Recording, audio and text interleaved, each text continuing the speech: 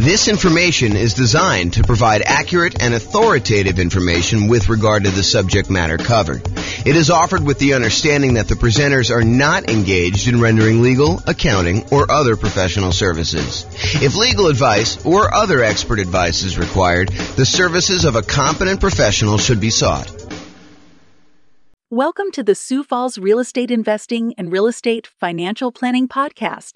Learn all about investing in real estate in Sioux Falls, South Dakota with a combination of real estate financial planning and modeling with numbers specific to Sioux Falls, plus syndicated, more generalized recordings of live and pre-recorded real estate investing classes, not all of them specific to Sioux Falls. Be sure to stay tuned after the podcast for a message from our sponsors. Well, good morning and welcome, everyone. This is your host, James Orr, and this is a very special class. It is the class on conventional financing. And it is intended to be like a good overview class of the conventional financing options for real estate investors. And honestly, we've covered a lot of this content elsewhere because some of the times when we talk about low down payment options, we talk about conventional financing as an option there as well, because you can put 3% down for the, whatever it is, Home Possible or Home Ready loan. I forget what the name of it is, or doing a 5% down, kind of like normal owner occupant down payment when we talk about the strategy that house hackers or nomads could use as real estate investors in order to do financing. But today we're going to primarily focus on going over conventional financing in the context of putting 15% down on the low end, and in most cases, probably putting 20 or 25% down by choice. You can do conventional financing with as little as 15% down. However, I think a lot of investors are going to choose to bump up to at least 20%. And I think in a lot of cases, which we'll cover in a separate class, you will opt to go from 20% to 25% because the interest rate is going to improve quite a bit. And you're also going to be borrowing less money, so the cash flow will improve. So one of the kind of strategies for improving cash flow, we're kind of in this market where prices have gone up very rapidly over the last few years. Interest rates are up quite a bit, and rents are sort of lagging behind. So cash flow, even though cash flow is probably more important than ever, cash flow is harder to come by. And so a lot of you folks are going to decide that it may be better for me to save up to 25% instead of just saving up to 20% so that I can borrow less of an impact from those higher interest rates. And the interest rate does improve when you go from that 20% to that 25%. And it's pretty significant, which will really help improve cash flow on these properties. And some of you may actually choose to forego financing altogether and buy properties free and clear, which we'll cover in future classes as well. Okay, so let's talk about conventional financing. So why conventional financing?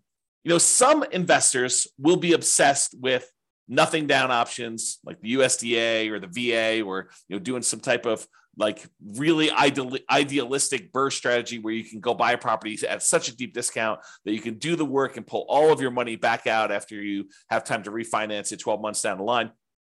Or they'll be obsessed with low down payment options like doing house hacking or the nomad strategy, where you're putting 3% down for conventional financing or 3.5% down for FHA. Maybe you're buying a single family home with FHA or a duplex or a triplex or a fourplex, or maybe you're going to go buy a single family home with 5% down conventional financing. All of those kind of like low down financing options. So there'll be some people that are obsessed with that. And some of you guys will be doing that out of necessity, that you don't have down payments. And I totally understand that. If you're just getting started, and you're trying to kind of amass, if you're familiar with my concept of that first 100K, sometimes you really need to get started and you're willing to take on additional risk by doing some investing with nothing down or low down in order to get into that first property. However, about 1/3 of all real estate transactions are purchased for cash.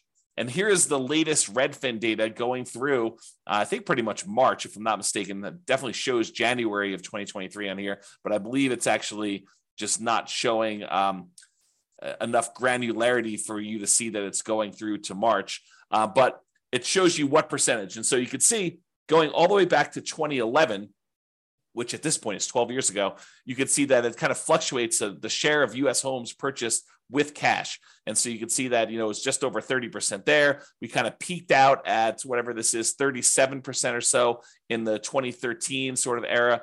And you can see that there's, a little bit of movement here, but the low was about 20% of properties being purchased with cash. And that was in April of 2020, which when interest rates were really, really, really low, right after COVID, it doesn't surprise me that a lot of people decided to finance properties then. When you can get a 3% interest rate on buying an investment property or 3% interest rate buying an owner-occupant or lower than that if you're buying an owner-occupant, I think we were seeing really, really low around that time.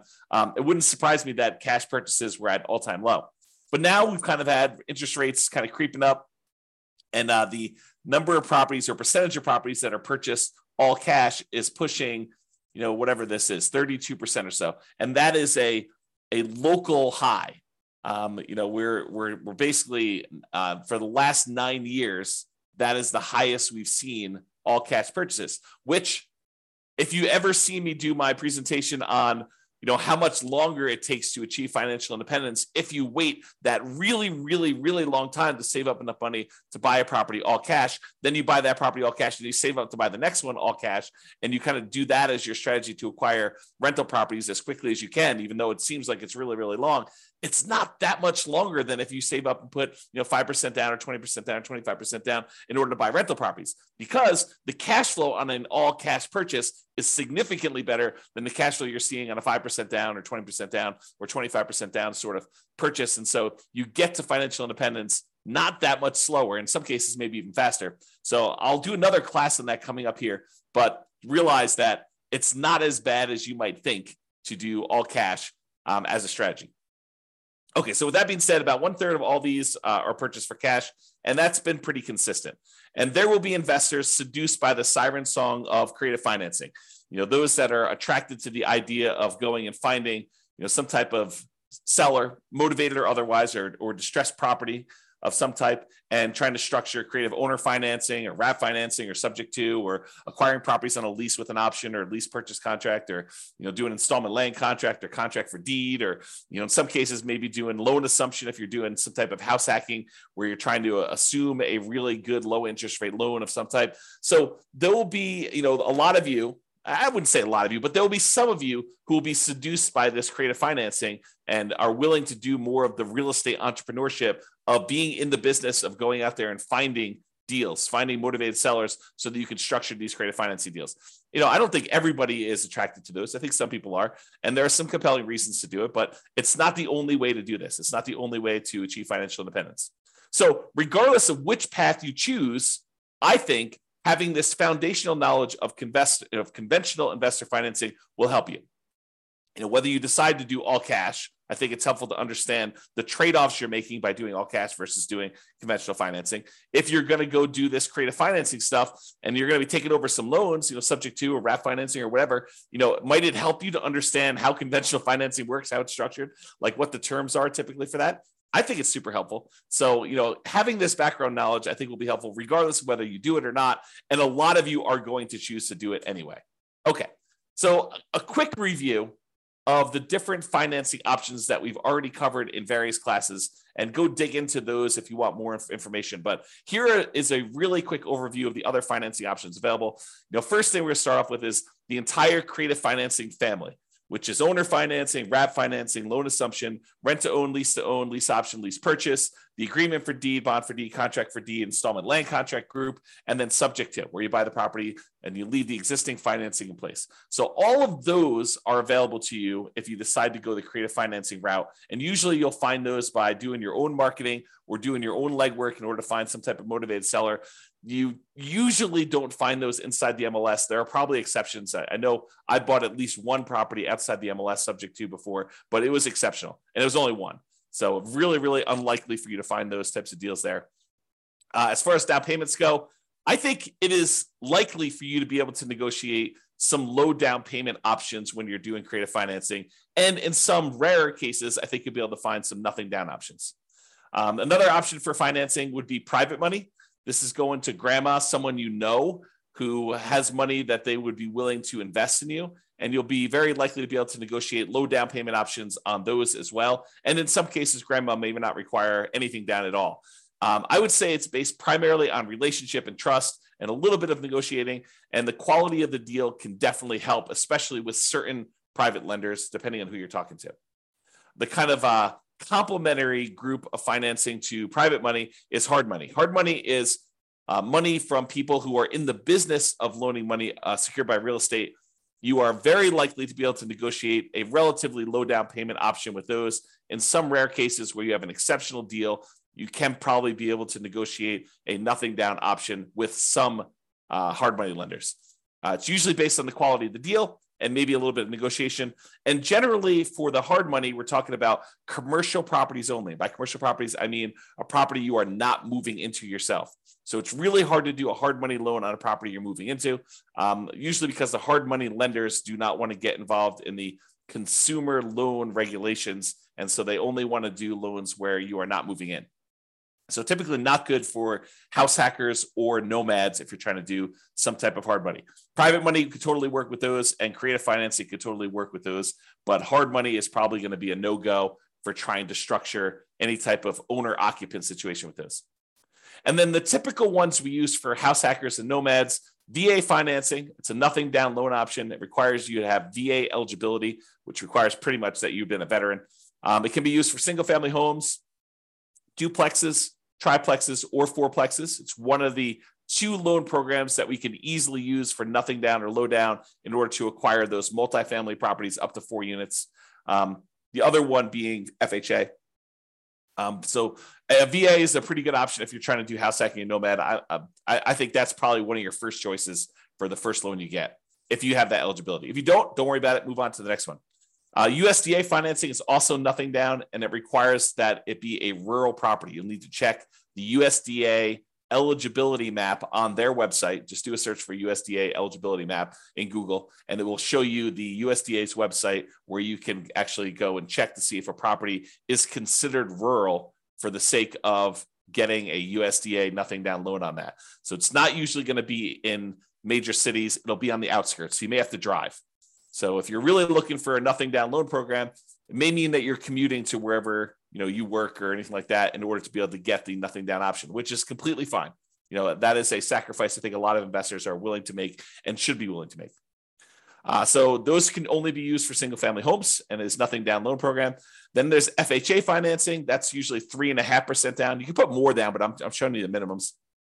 And FHA is the other one that allows you to buy single family homes plus duplexes, triplexes, or fourplexes in order to acquire those properties. Especially if you're doing house hacking or you're doing nomad strategy, both of those work great for those. All of those so far, the VA financing, USDA, and FHA, all require that you owner occupy the property. You need to move into one of the units, or the only unit if it's a single family home. So you're required to move in. And then conventional financing, if you're putting less than 15% down, you will need to owner occupy. If you're putting more than 15% down and you're getting a non-owner occupant loan, you can buy those without moving into them. And so a lot of real estate investors are going to be using conventional loans to buy their non-owner occupants investor loan type properties where they're not required to move in.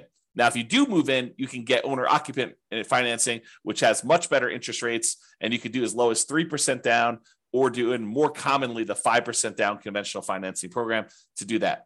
And it's usually only for single family homes unless you get up to a much higher down payment for those. All right. And then usually there's in some markets, there is down payment assistance available, and that is often combined with FHA. And it may help you kind of offset some of the down payment or all the down payment, depending on the program that they have there. So usually for nomads or house hackers, that could be an additional strategy. There may also be in your local marketplace, local banks or credit unions that offer low down payment and nothing down loan programs. From time to time, we see those as well. Okay, so that's a review of all the different financing options that we've covered before in other classes. This is the creative financing, which I just covered before, so I'm not going to cover it again. And now let's talk about conventional financing, and specifically conventional financing for investors putting at least 15% down. So you could go and do these for nomads or house hackers. You could move into the property and live there if you wanted to. However, realize that is not the norm. And by not the norm, I mean that a lot of investors are not going to be moving into the properties. They're going to be putting 20% down or 25% down. You can put as low as 15% down and do that. But I think that it's a smaller group of people that are using these loans in order to do house hacking or nomading. Even though I'd like to change that. I would like to have more nomads and house hackers use conventional financing. All right, so conventional finance here, primarily talking about Fannie Mae or Freddie Mac. They're quasi-government organizations, is my understanding. Go talk to your lender if you really want to do, or search online. But they are, my understanding is they're sort of like government-ish sort of programs, but they're not actually government loans. But I don't know. I'm not sure I understand all the nuances of that, but you can go look it up if you want to. We typically use fixed interest rates when we do these. So you can do variable rate loans on some of these, but in a lot of cases, I would encourage you to consider trying to do fixed rate financing if you're going to get these loans. It's one of the few loan products that has these fixed rate things. If you're going to do portfolio loans, a lot of times those do not have fixed rate financing. There's some exceptions to that. Like our local portfolio lender, one of the more popular ones that we go to, they do have fixed rate financing for 15-year loans. But if you do a 30-year loan, they're variable. So with conventional financing, though, not portfolio, then they tend to be fixed rate. I like to do 30-year amortization loans, which means that you're doing a 30-year term on the loan and the loan will be completely paid off after 30 years. Why don't we normally do 15-year loans when we're doing conventional financing? Well, why would you want to? I mean, I think one of the reasons why is you get lower interest rates typically if you do a 15-year loan versus a 30-year loan. But why don't we typically do that with investment properties? I think one of the big reasons why investors would not choose 15-year loans when doing conventional is the payment is going to be so much higher that it's going to have pretty significantly worse cash flow because you have to pay off the entire balance of the loan over that 15-year period. So that's, I think, one of the reasons why people don't do it. Although some investors, especially investors that they have a lot of income from their job and they're able to handle that worse cash flow on their properties, especially if they're trying to do some type of early retirement or they're starting later and they have a very limited time until they get to their kind of retirement age. Some of them may choose to do 15-year financing, although in most cases, when I've talked to clients in the past about the differences between 30-year and 15-year, I tend to explain to them that why don't you do a 30-year loan? And if you want to pay ahead, you can, but realize that the return you're getting by paying ahead is the interest rate of the loan. And I think in a lot of cases, you could do better by taking that money and investing somewhere else.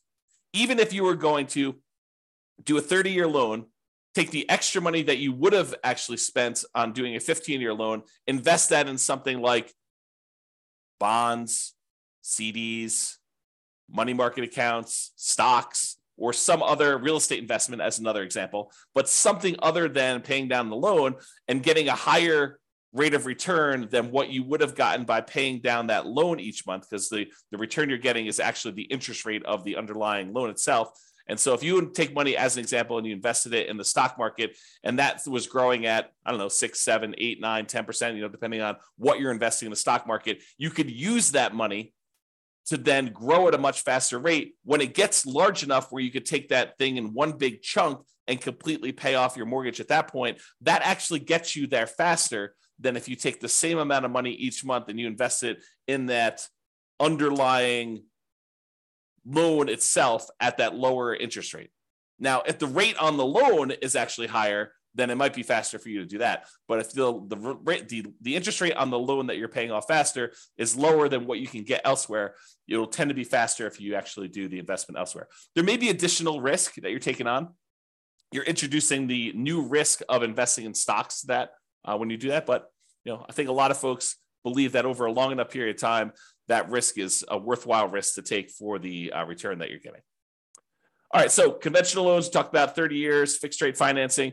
It tends to be 740 plus credit scores for the best interest rates.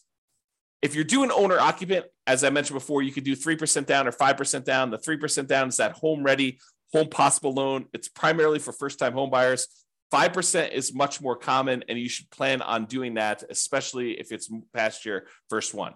So you might be able to do 3% for the first one, but you're probably going to be doing 5% for subsequent ones, especially if you're doing like a nomad strategy where you're buying a property, moving in, living there for at least a year until you save up your next down payment, then converting that one to a rental. Then you're actually going to go buy a next one with 5% down and repeat this process. You probably should be planning on 5%. not 3%, even though you can maybe be able to do the first one for 3%. Okay. Now, if you're doing the non-owner occupant ones, it's usually 15% down at a minimum. And that's going to include PMI. Now, PMI, if you remember, is private mortgage insurance. It's the insurance that you pay to protect the lender in case you default. So the lender basically is like, hey, I really would prefer that you put 20% down to buy this rental property. However, you seem insistent on wanting to put 15% down. So I'll tell you what, I will make you a loan with allowing you to put 15% down. It's going to be a slightly higher interest rate.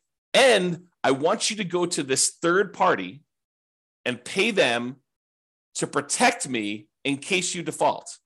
I feel comfortable that if you put 20% down and property values move around a little bit and you stop making payments for whatever reason, and I have to come in and I have to foreclose on you, and then I have to go hire a real estate agent and a handyman to go in and fix up the property and a real estate agent to go market it and sell the property, I think I can get most, if not all of my money back if you put 20% down.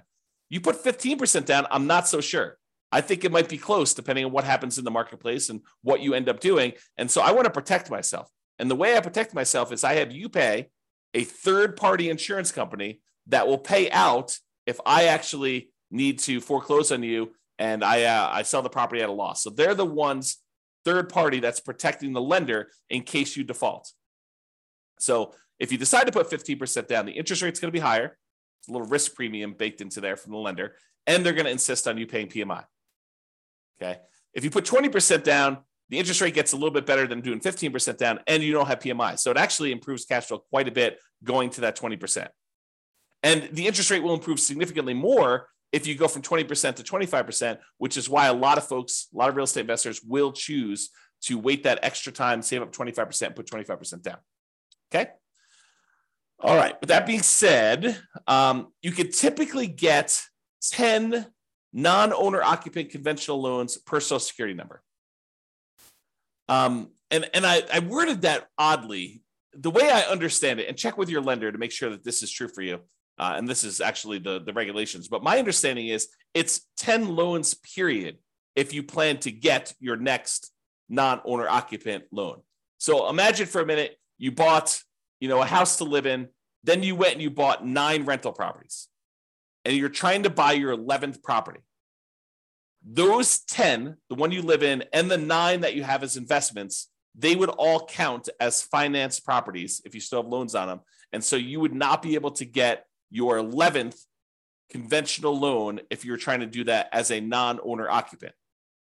Oddly enough, in that same situation, if you were trying to buy that 11th property as a property to move into as an owner occupant, you would be able to get it because there is no limit on you doing it as an owner occupant. This limit only applies to investment properties. Okay, so that does count. Now, some real estate investors, some couples who know, they're definitely going to be getting more than 10 conventional loans. Maybe they've got a huge stack of money resources that they're already planning on using for down payments, and they know that they're going to be doing this. They may choose to start filing their taxes separately, getting their accountant or CPA to start doing 2 separate tax returns. And then the individual spouses will get loans in their own names so that they each can get 10. So imagine for a minute, you've got 2 very high earners with a lot of resources, a lot of down payments saved up, and they know they're going to want to get 15 loans. Well, what they might do is tell their CPA to start separating their tax returns and then have one of them qualify for a loan and their Social Security number with their own tax return, and have the other one get another property in their own name, their own loan with their own Social Security number on their own tax return. And then you can get 10 each. Okay. Now, talk to your lender if you plan on doing this. Don't say to them, James told me I can do this. You want to make sure that the lender you're using and the underwriter they're using is going to say, yes, that is how I'm interpreting the regulations and the guidelines. And yes, that would work for us in our kind of like loan situation. So before you go through all this extra work of doing that, realize that's there. Now, if you're not going to get more than 10 conventional loans, you don't need to worry about this. Or if you're going to do some type of like nomad strategy where you're buying properties and you're always doing an owner occupant, it doesn't matter either. Just realize that it could come into play if you're trying to get a lot of loans and you've got a lot of resources to do that. in order to kind of get these things there. Okay. Typically, you'd add 5% down payment if you're doing multifamily. I will show you the down payment chart here in a second. For Fannie, can you do cash out refinances up to 4 finance 1 to 4 unit properties? For Freddie, it's up to 6. Again, I would check that guideline because I'm getting mixed information on that. So check with your lender to see what the current limit, if there is one at all, on being able to do cash out refinance properties for Fannie or Freddie, because there has been limitations in the past. I thought that's what the limitation was, but your lender should be able to tell you what the exact limitation is at that time. So if you're going to go do it, make sure you do this. And this comes into play, if you know that you're going to do a cash out refinance and you're about to buy your next property, maybe check with your lender and say, hey, should I do this cash out refinance before I buy my next property? Because am I going to be limited in being able to do it after I buy the property? So you're being put on notice. You're being given the information so that you don't make this mistake, right? This is like a heads up. Hey, before I buy a property, maybe I should check to see if there's any other ones I plan on doing a cash out refinance for, and check with my lender to see if I should do that before I go buy this one. For both Fannie and Freddie, my understanding is the rate and term refinance, which is different than doing cash out refinance where you're pulling money out. You're just refinancing the rate of the loan and the term of the loan. You could do up to 10 financed 1 to 4 unit properties if you're doing that. Nomads, be careful because a lot of times it's much harder to do these cash out refinances or even rate and term refinances on the Nomad property, because when you do the Nomad property originally, you're doing it as an owner occupant, and a lot of times you're putting very little down. Well, realize you got to wait until you have significant amounts of equity in your property. And when you go to do your rate and term refi, you're now refining it usually as a non-owner occupant, as an investor, and you get an interest rate hit on that as well. So a lot of times we're doing these loans on Nomad properties with the intention of holding on to them for a very long period of time, or paying them off very strategically. And we're not doing a lot of rate and term refinances on Nomad properties in particular. But you may want to discuss that plan with whoever you're talking to about doing that. All right, so we talked about that. Seller concessions. So when you get a seller to contribute some money towards your closing costs, when you're negotiating your offer to buy the property, it's usually written when you make your offer to buy the property as to how much they're contributing towards seller concessions. And it's really a discount to them, right? You're really getting the property at a discount of whatever they're deciding to do in seller concessions. It's like they're netting that much less. So if you ask them for 2% in seller concessions, realize you're asking them for a 2% discount. So you may want to think about that when you're doing that. So when you're doing these loans, though, the maximum seller concessions you can get for doing these conventional loans varies between 2% and 9%. It's usually 6% with 20% down, or 2% for the non-owner occupant loans if you're going to do that. So 6% down with 6% seller concessions, 20% down owner occupant, or 2% for non-owner occupant. There's a separate chart for doing that. I don't know if it's on the next slide or not. I think there's a separate chart in the underwriting guidelines, or talk to your lender. Your lender can give you that. The most common conventional loan is the 20% down. It's for investors. So that's probably the most common one to do. If you're doing investor loans, putting 20% down. You can do 15% down, but realize you're going to pay a penalty for that. I think we talked about that before. All right, so let's talk a little bit about the desktop underwriting version 11.0 standard eligibility requirements for conventional financing. And this just walks you through. This is directly from the underwriting guidelines. You can look this up online, look up Fannie Mae underwriting guidelines or selling guidelines, or the Freddie Mac underwriting guidelines, and you'll see different charts for different situations. I just pulled out one of them for probably more common, or call your lender and actually get your lender to walk you through what your situation is here. But they're usually using something like this. So there's a section here for principal residence. We covered that in a previous class. I'm not going to cover that today. There's a whole section here on doing second homes, which is a little bit different. Usually it's about 10% down for doing those on a purchase. And then you have this whole section for investment properties. So if you're buying a single unit, not a duplex, triplex, or fourplex, you could do as little as 85% down. 85% loan to value, 15% down for a fixed rate mortgage and adjustable rate mortgage. So you can get both of those options with a single family home. If you're doing a duplex, triplex, or fourplex, they require 25% down. That's what this is showing here. Okay. So that's the kind of like lowest down payments Maximum loan to value is another way of saying that for doing that. And this shows you the limited cash out refinance for 1 to 4 units. You can only go up to 75% loan to value for doing cash out or doing limited cash out refinances. For cash out refinance, like the full version, you can only go up to 75% loan to value for a single family home. If you've got a duplex, triplex, or fourplex, you can only go up to 70% loan to value for those. So those are the limitations there. All right.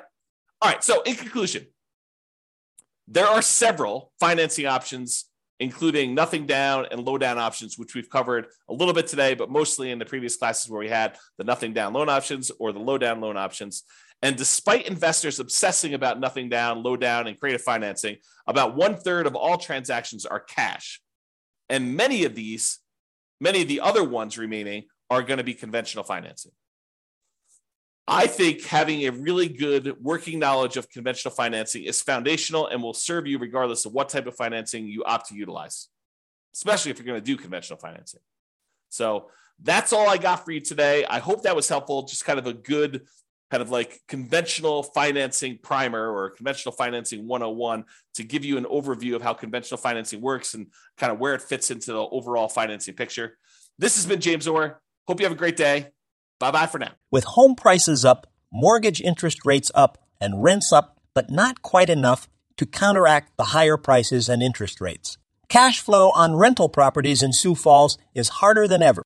Book a call with the Real Estate Financial Planner to apply our proprietary 88 strategies to improve cash flow on your rentals. See the show notes for a link to schedule your call and improve your cash flow today. If you're a real estate agent, lender, or professional in Sioux Falls that wants to help our real estate investor listeners, consider reaching out to learn about collaboration opportunities with this podcast. We'd love to add more value to our listeners by having you assist our investors buy, sell, and finance their real estate investments. See the show notes to schedule a call to discuss collaboration opportunities.